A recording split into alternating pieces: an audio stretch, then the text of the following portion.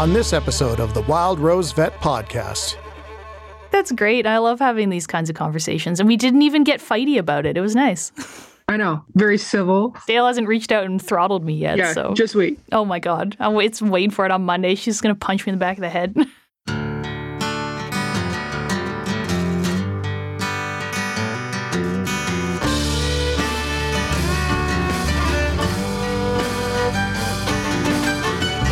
This is the Wild Rose Vet Podcast with Dr. Savannah Howes-Smith.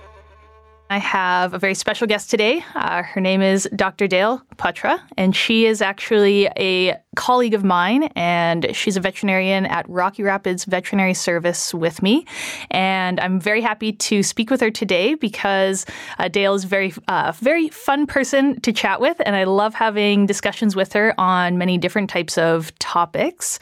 Dr. Dale and I have been working together. I believe you started, it was in May, wasn't it? Yeah, the beginning of May sometime. I have to say it's been fantastic watching you fit your role as a general practitioner, and I'm loving seeing how that's evolving as we work together.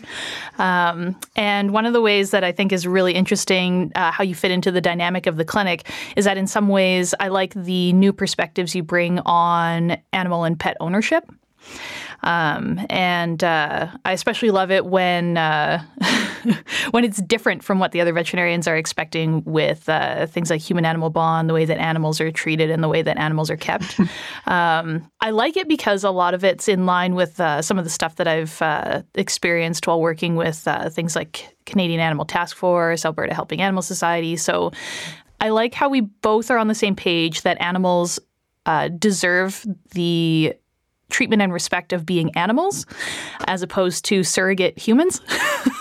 Mm-hmm. And I feel that that's something that's not a popular opinion in small animal medicine. I 100% agree. Like, I feel like even in my graduating class and that sort of stuff, like most people treat animals as, like you said, kind of like surrogate humans and that sort of stuff. And I think that I wasn't raised in the same way to think that, I guess. And I just think that animals, we can't anthropomorphize them to think that they're the same as we are and deserve the same treatments and the same tests run and same sort of life that we have. I think that's kind of unrealistic. I wonder, many times I think that it's part of the root of why we see so many health and behavioral problems with a lot of our animals that we see, like our dogs and our cats, is that they aren't being respected as the animal that they are. Mm-hmm. They're having these unrealistic expectations put on them to be a small human when, I mean, that's not their nature, right? You know? Mm-hmm. Expecting them to provide constant companionship and expecting them to sit nicely at home all hours of the day and then come home and be perfectly behaved, those kinds of things. I just find I wonder how much of it is a root of all these anxiety and aggression behaviors that we're seeing. Yeah, I agree. I think that's unpopular opinion in our field. Yeah. You know what I mean? Like, it definitely is. To say that, like, that's like, at the end of the day, to me, like, the pet, it's a pet and it's not the same. And I think that it skews their ideas because I think lots of times people pursue things for their pets because that's what they want and not what their pet wants or needs and that sort of stuff. That's a great point. I really like that idea because that's true, right? And you have these, I mean, I think a classic example of that is having an animal with a terminal illness that's not doing very well, but they have in their mind this emotional milestone they have to meet, they have to make it to their birthday or they have to make it to Christmas. And so rather than considering that, the animal's suffering, they have to wait to this arbitrary date because there's an emotional attachment to it. Yeah, I think that it's hard to separate our own sort of kind of emotions from the pet. And at the end of the day, it's like, I don't know if the pet cares, like if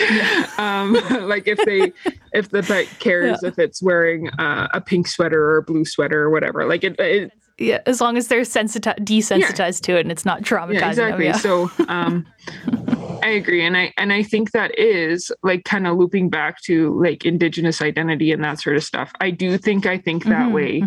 And which is a little bit different than lots of our counterparts, as you know. I think that way because of how I was raised and how to respect an animal as that animal and the power it has instead of giving it our power and that sort of stuff, which I think is more of an indigenous ideology. And kind of, I don't know, I think it's a different level of respect and understanding. Yeah, I definitely agree with you for sure. Yeah, I think that's great. And it's interesting because I find that I really started to appreciate that more when I started working with Canadian Animal Task Force and their free-roaming dog populations. And the way that they're kept is reflecting a more, I want to say like a lifestyle that's more consistent with how dogs prefer to live. That they've got lots of space to run and to roam, and they've got all these different animals they're interacting with. They can exhibit normal behaviors such as digging and barking and running and all these things. And they're not alone. They're always with like packs of other dogs. There's kids around. There's all these other creatures to interact with, and they're outside in the weather and everything. So it's just it's interesting how in one perception, some people would say that those animals are not well cared for and neglected because they're outside, whereas really they're actually in many ways much better off. I often try to like sum it up by saying the dogs that I see on reserves in the free-roaming dog populations, they may have not as great physical health, but their mental health is leaps and bounds better than most of the ones that we see that are kept indoors only. Yeah, I totally agree. And I think I struggle with that, like even as like a clinician and kind of learning what my values are and that sort of thing. Because like when I grew up, I think that there was lots of dogs who didn't get any veterinary care, or they got one vaccine and were considered fully vaccinated by the owner, right? Or like don't get dewormed, they don't get anything, but they were happy, well-behaved, healthy dogs, like in my mind. And so then as a practitioner, when people bring me dogs and I'm like, well, really, like this dog, it should be dewormed so and so often, it should have vaccines so and so often, it should have this and this, and then it's going to charge you $300 a year or more than that or whatever just to do basic care. And people are like, no, like my dog's fine at home, it lives a good life. And I'm kind of like, yeah, I can't argue with you, because like, and I know that I've been trained to think differently about this in this kind of like Eurocentric educational system. And I know that I know better as far as like health of animals and studies and that sort of stuff goes. But then I also have this competing view of like, no, you're probably right. That dog is healthy and, in a lot of ways, and it's well cared for and it eats well, and like the owners love it more than anything. Like, who am I to step in and change that to some extent? You know what I mean? So it's something I struggle with clinically. And I think that's kind of the same as like, I don't know what to do about it. I think that I like, I think we're on a good tangent on that where, I wonder if that would be one of the ways you could decolonize the education system that we went through, is to teach an alternative viewpoint of how animals should be kept. And I feel like over time, I feel like the role that I fill in those kinds of situations, because you're right. Like there will be ones that come in where the animal like, he's got a sporadic vaccine history. Maybe he's been dewormed once or twice, but he's otherwise doing pretty well. A lot of times what I'll do with that is I usually don't put up a big fight. I just tell people, I'm like, here's the diseases that we might be preventing. Do with that information what you will. Because then they can, I feel like that's more so my role is to provide the education of what's out there available for people, and then they can make that decision themselves. If they're concerned about it or they're worried about it, sure, we'll go through with that. But if they're not, all good. I gave you the info and you can run with it, do with it what you like. And I like initiatives such as Task Force and AHA's, because what we're doing in those cases is for those people that maybe do want to have those vaccines on board or the dewormers, but simply don't have the means. I like it because it feels like we are improving the general physical health in a population where the mental health is really, really well in the animals I'm talking to. The mental health of those animals is great. They don't have those weird behavior issues we see, or the stereotypies or the anxiety issues. And so I like that we can shore up the physical aspect by doing things like vaccinations, distemper ring, like the ring vaccinations and distemper outbreaks like that one we went on. providing parvo vaccines, deworming and stuff, because then we can reduce the amount of parasites being transmitted to people. I feel like that level of care is quite appreciated. And at least it always feels like it's appreciated anytime I go to those communities and provide that and try to close the gap between those dogs' mental and physical health disparity, which is why it's kind of frustrating, because in our own practice, I like to try to improve the mental well-being of these animals we see that maybe have good, okay physical health. Most of them are obese with dental disease, but at least they've got like vaccines and stuff on board. But then their mental health is crap. And I've actually find it way harder to try to improve the way that the dogs are being interacted with, because they're never treated like dogs. They're treated like small humans. And then it makes them weird. Yeah.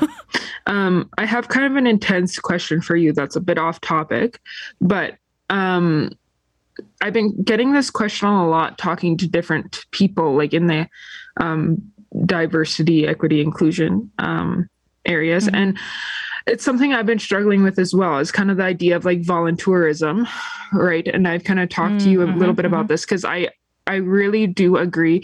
Like, I think task force and going out to communities, and this, like, I think that in my ideal world, I would work on like reserves and settlements in Alberta and provide veterinary, like preventative care to those areas, and like mobile practice, and like work with those communities and be there and like be sustainable and those sorts of things. And I do really think that task force is a really good initiative, and like all the things you're talking about. But I keep getting this question about voluntourism, and I don't know if I have a good stance on it.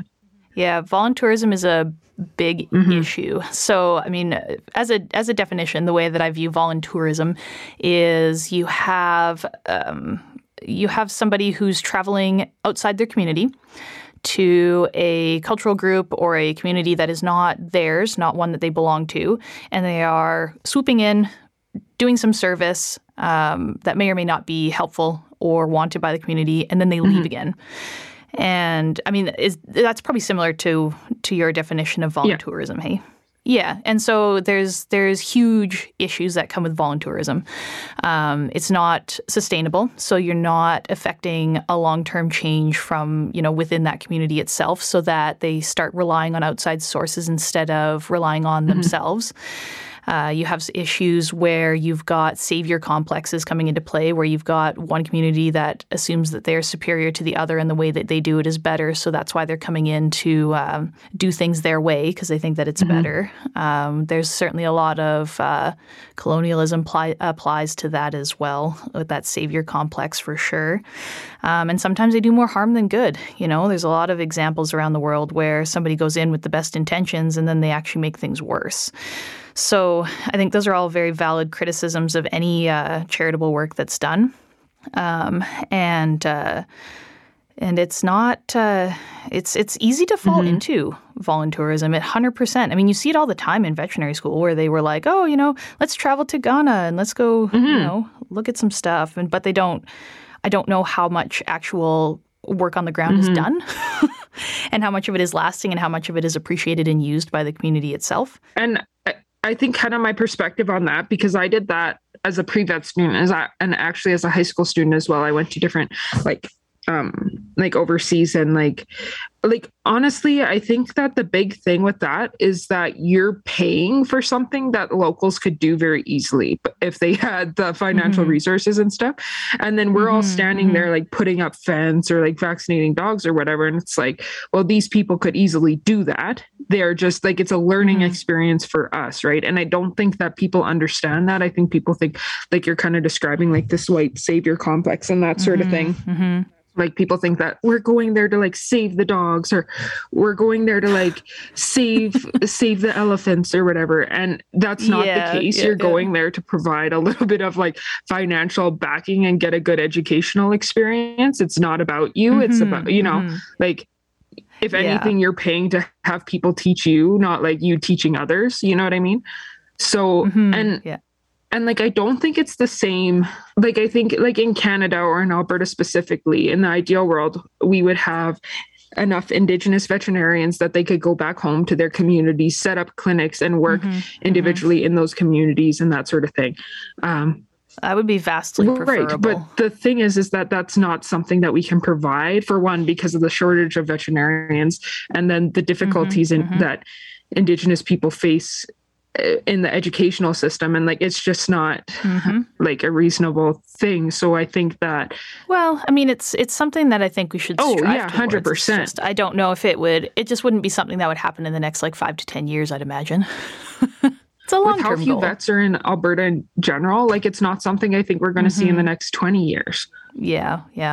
I don't know. It's been something that's been like morally bothering me, because I think that even though like people like you and I and lots of the people that run organizations who do spay and neuter clinics and that sort of thing, I think that lots of volunteers and other stuff that take part in it maybe don't see it that way. Well, there definitely is a subsection of volunteers that are there because they feel like they're saving animals from the situation they're in.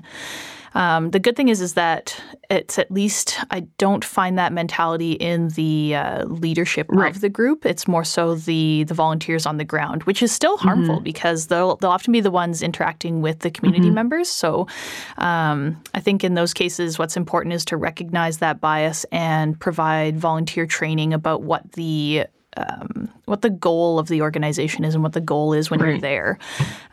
So like with the task force, sometimes there's people butting heads about surrendering animals, for example, where animals should be taken away off reserve and put into the foster like rescue system instead. And one of the things that actually drew me towards task force rather than some of the other, because there's actually lots of organizations that will go and do what are called dog pulls, where they'll go in there and they'll remove a bunch of dogs from the community. And the reason I like task force is that the goal is not to pull animals. The goal is to keep the animals in the community with their owners. And I think it sounds like it's not a big deal, but I feel that it is. Deal, and that's Savannah. really, it's the purpose. And that's actually the same idea with Alberta Helping Animals Society, is that we are trying to keep animals in the household that they're from, rather than trying to find a new home for them that maybe has more money to deal with the problems. And I feel like although no organization is going to be perfect and you're not going to get all the volunteers on the same page, as long as the core goals of the group or the organization or what they're doing is fulfilling that mandate of, keeping animals in the community in the way that they're wanting to keep them, I think that's what's going to separate it from voluntourism from actually being useful. Yeah, and I agree. And that, like, kind of the combination of what we talked about is usually how I've been answering when people ask me about that, but it still feels like, I don't know, and I think it's just my own thing I have to sort out, to come up with like a good solid belief and answer to these questions. But I wanted to get your opinion on it because it's something that I've been asked a lot, and I'm like, you know what? I think that there's pros and cons to everything. Oh, absolutely. There's definitely, there's a lot of criticisms with what we do as well, for sure.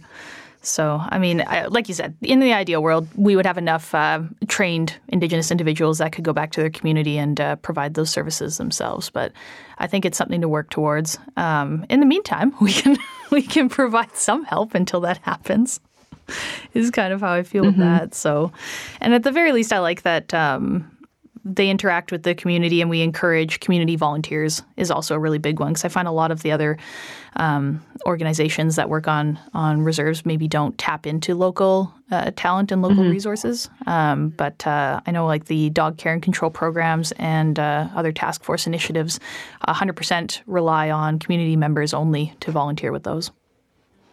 Yeah, for sure. But Dale, I'm glad that you bring up that topic because it can be hot button, especially if it's an initiative that's like near and dear to your heart. And I think it's important to continually, question what the hell you're doing in a lot of these situations to make sure that you don't veer off track. Because I think it's really easy to get caught up with thinking you're doing the right thing and doing a good job, but it's really nice to sit down and analyze, like, are we actually accomplishing what we want?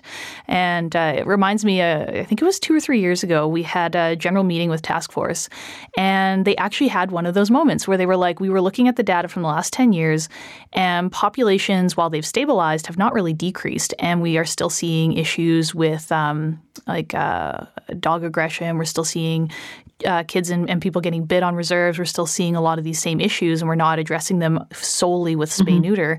And what they'd actually decided at that point is they were going to strengthen how much time and effort and volunteers that they were doing with building ground-up dog care and control programs on different different communities. And so it was really refreshing to see that. To have like a little course correction that maybe, considering like, hey, even though it's fun and sexy and cool to go and spay and neuter like 300 dogs in a weekend, are we having the lasting impact that we want? And they found that the answer was kind of like lukewarm, like, yeah, a little bit. And then reevaluating and seeing like what are some ways that we can actually improve what we're doing for a more longer term, sustainable, community driven type of standpoint. It's like check yourself. Before you wreck yourself. I feel like we say that at least once a day at work. That was a fun topic, Dale. I like that. Thank you for listening to the Wild Rose Vet Podcast. If you like the show, please leave us a 5-star rating and a review. And while you're at it, why not tell your friends about us? Subscribe to us on Spotify, Apple Podcast, or wherever you're listening to us right now. Check out the show notes to see where you can find us on social media and for more information on the Dr. Savannah Wild Rose Vet television series. The Wild Rose Vet Podcast is hosted by Dr. Savannah House-Smith, produced by Trent Wilkie, Shirley McLean, Dylan Wirtz, Tanya Koenig-Gauthier, and Valerie Oud-Marchand. Recorded by Ian Armstrong at Wolf Willow Studios, with original music by Wayne LaValle.